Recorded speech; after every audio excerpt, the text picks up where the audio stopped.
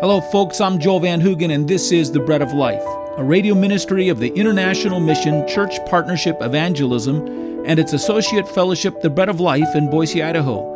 Our ministry is going forward every day in countries around the world.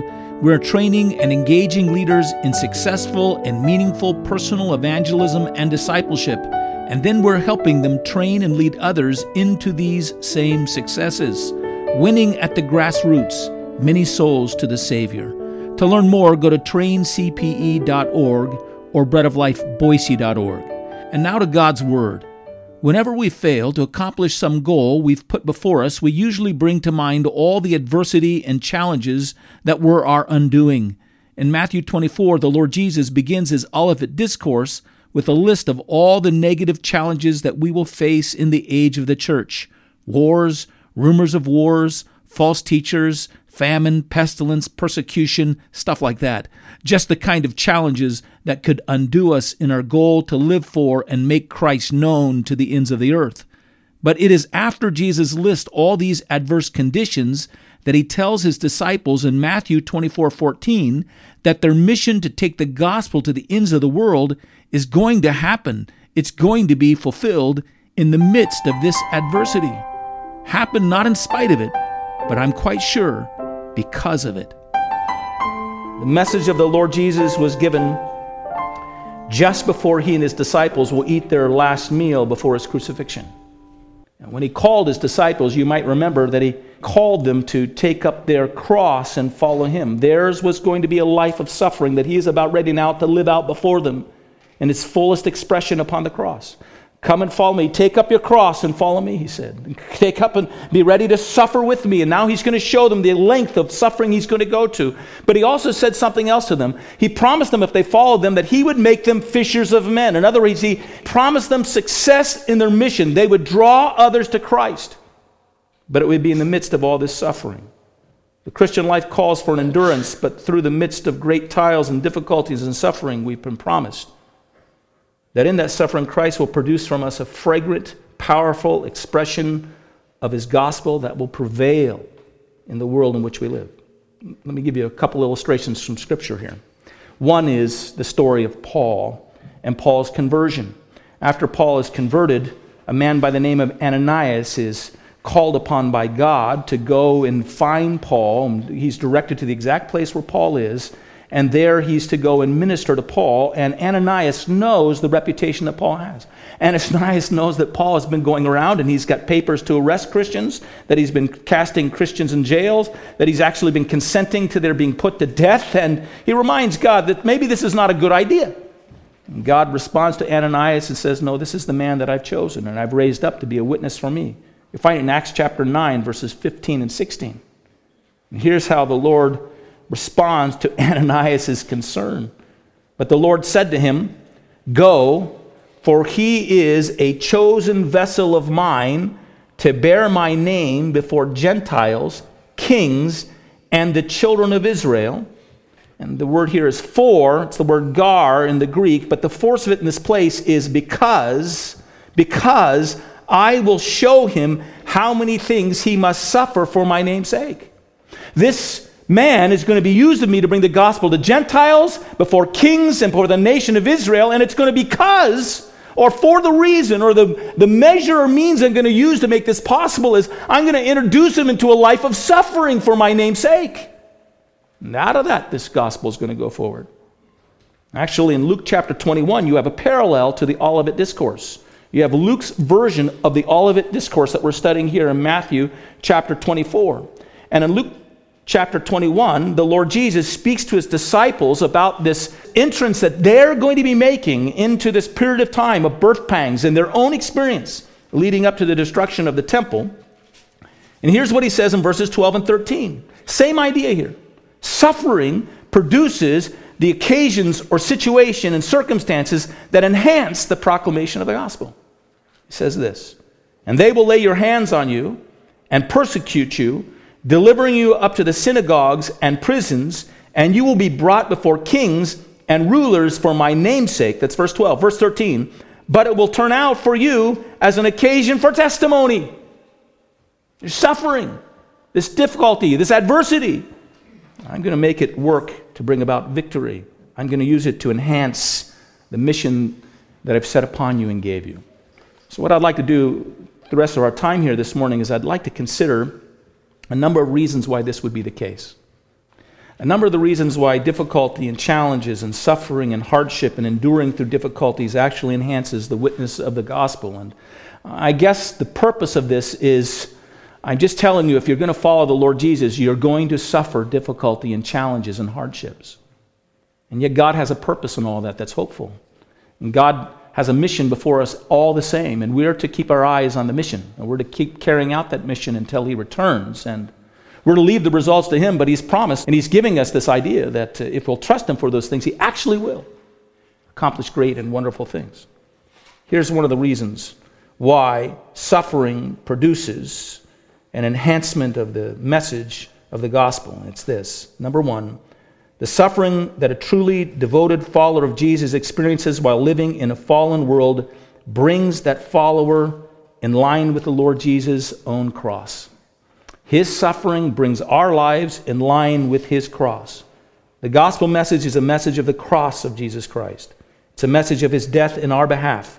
It's a message of His suffering for your sins. That's what we tell people. Jesus died on your behalf. Jesus suffered for your sins. Jesus entered into the points of your pain and your sorrow and your fears and your defeating behavior. And He did all this on your behalf. All the misery of sin and all the misery of sin that's come upon this world, the Lord Jesus at the cross entered into it for you. And the conquest of the cross made possible because Christ bore all these things on your behalf in your place on the cross. And we cannot preach or underscore the conquest of the cross with our own lives if we are not willingly and rejoicefully and peacefully setting ourselves forward to suffer in this fallen world and endure it. It's as we endure that suffering and as we go through that pain and that misery that ultimately Christ fully bore upon the cross that our message of a Savior who did this and experience this for man's sake is enhanced. And it's as we trustingly and believingly walk through these things, proclaiming this message of a suffering Savior for the sake of the sins of men, that our message is somewhat substantiated by our own behavior and by our own responses to sorrow and suffering. It's as if our credibility is gained, not in our successes. Our credibility is gained in our willingness to suffer. Well, proclaiming a suffering Savior who died for the sins of the world. So that's one of the reasons. Here's a second reason. Enduring suffering highlights the hope of the gospel. Enduring suffering highlights the hope of the gospel. In Hebrews 12:2, we are told that when the Lord Jesus suffered, when He endured the shame and the misery and the suffering of the cross, that He did it for the joy that was set before Him. In other words, Jesus went to the cross with hope in His heart. Jesus went to the cross with the hope that He would be able to give to us and bring to us His salvation, that He would be able to share with us the glory of the heaven that He was winning for us and earning for us by suffering in our place for our sins, in order that He might give to us all His righteousness as we place our faith in Him. And that it was the glory of receiving us unto Himself in heaven, sins paid for, righteousness provided, received by faith by us, brought up into His fellowship forever and ever. That joy, that glory, that hope led Him to the cross. The Lord Jesus went to the misery and the pain and the suffering of the cross with hope in His heart. And that hope can also be more firmly set from us to others when we set it before them in the midst of our suffering. As you suffer, you can more firmly set before others your true hope, if that is your true hope. If it's your true hope. You know what I've discovered, by the way? When people suffer, you find out what their true hope is. When they're really suffering, you find out what it is they are really hoping in. Funerals are great places to discover because they're places of suffering. They're places of sorrow. They're places of pain. They're places in which all of our ideas and all of our thoughts are being tested against the great question, the great demanding question of death itself. At funerals, you oftentimes find out what it is that people are hoping in, and you find it out by what they talk about most. If their hope is only in this life, at a funeral you'll discover that mostly what they talk about are memories of the past. They seem to hold on to whatever comfort can be found in the fading of good days that have gone by and now have ended, and they're trying to hold on to them and cling to them because that's where their hope lies. And that's what they'll talk about the most. Those experiences and those good old days, because that's all they've got left. Maybe a good deed that they've turned that would overcome the bad things they've done, that somehow that they can gain some hope of eternity or eternal life because they were basically a good person and they've earned it by their own good works. And you'll discover at their funeral, they'll oftentimes on the casket of that person beside them lay up all the flowers and all the notations of all the good things and all the good deeds and all the wonderful character they had, hoping that if they pile it up high enough, it could overcome what they know, but they're not stating the flaws in that person's life. Because that's what they're hoping in. They're hoping in the good deeds and the righteous deeds of that man, and they'll layer it, and it becomes a testimonial of the person residing in that casket. But here's a question for you. What hope did the criminal who was dying on the cross next to the Lord Jesus have? Did he have hope in this life? In the past that he had lived, in the present life that he was living, all of it was quickly fading out in the agonies of the cross. What hope did he have in the present moment? Could he conjure up and say, I'll comfort myself with some good memories? What hope did he have? What did he hope? What did he have of overcoming the balance of the sins in his life with his own good deeds? He knew that what he was suffering, he deserved. Actually, that was his testimony to the other thief that was dying right beside him. He said to him, our condemnation is just, for we are receiving the due reward of our deeds. We're getting what we deserve, which, by the way, was the confession that led him to the true point of hope. But he had no hope in just this life, and he had no hope in his good deeds and his ability to overcome by his good deeds the sins that he had committed in his life. He had only one hope, and it was in the one who was suffering next to him. He turned to the Lord Jesus, who hung dying there next to him, and that's where he found his hope. He said, Lord, remember me when you come into your kingdom. And Jesus, who was his hope, answered and said to him, this day, you'll be with me in paradise.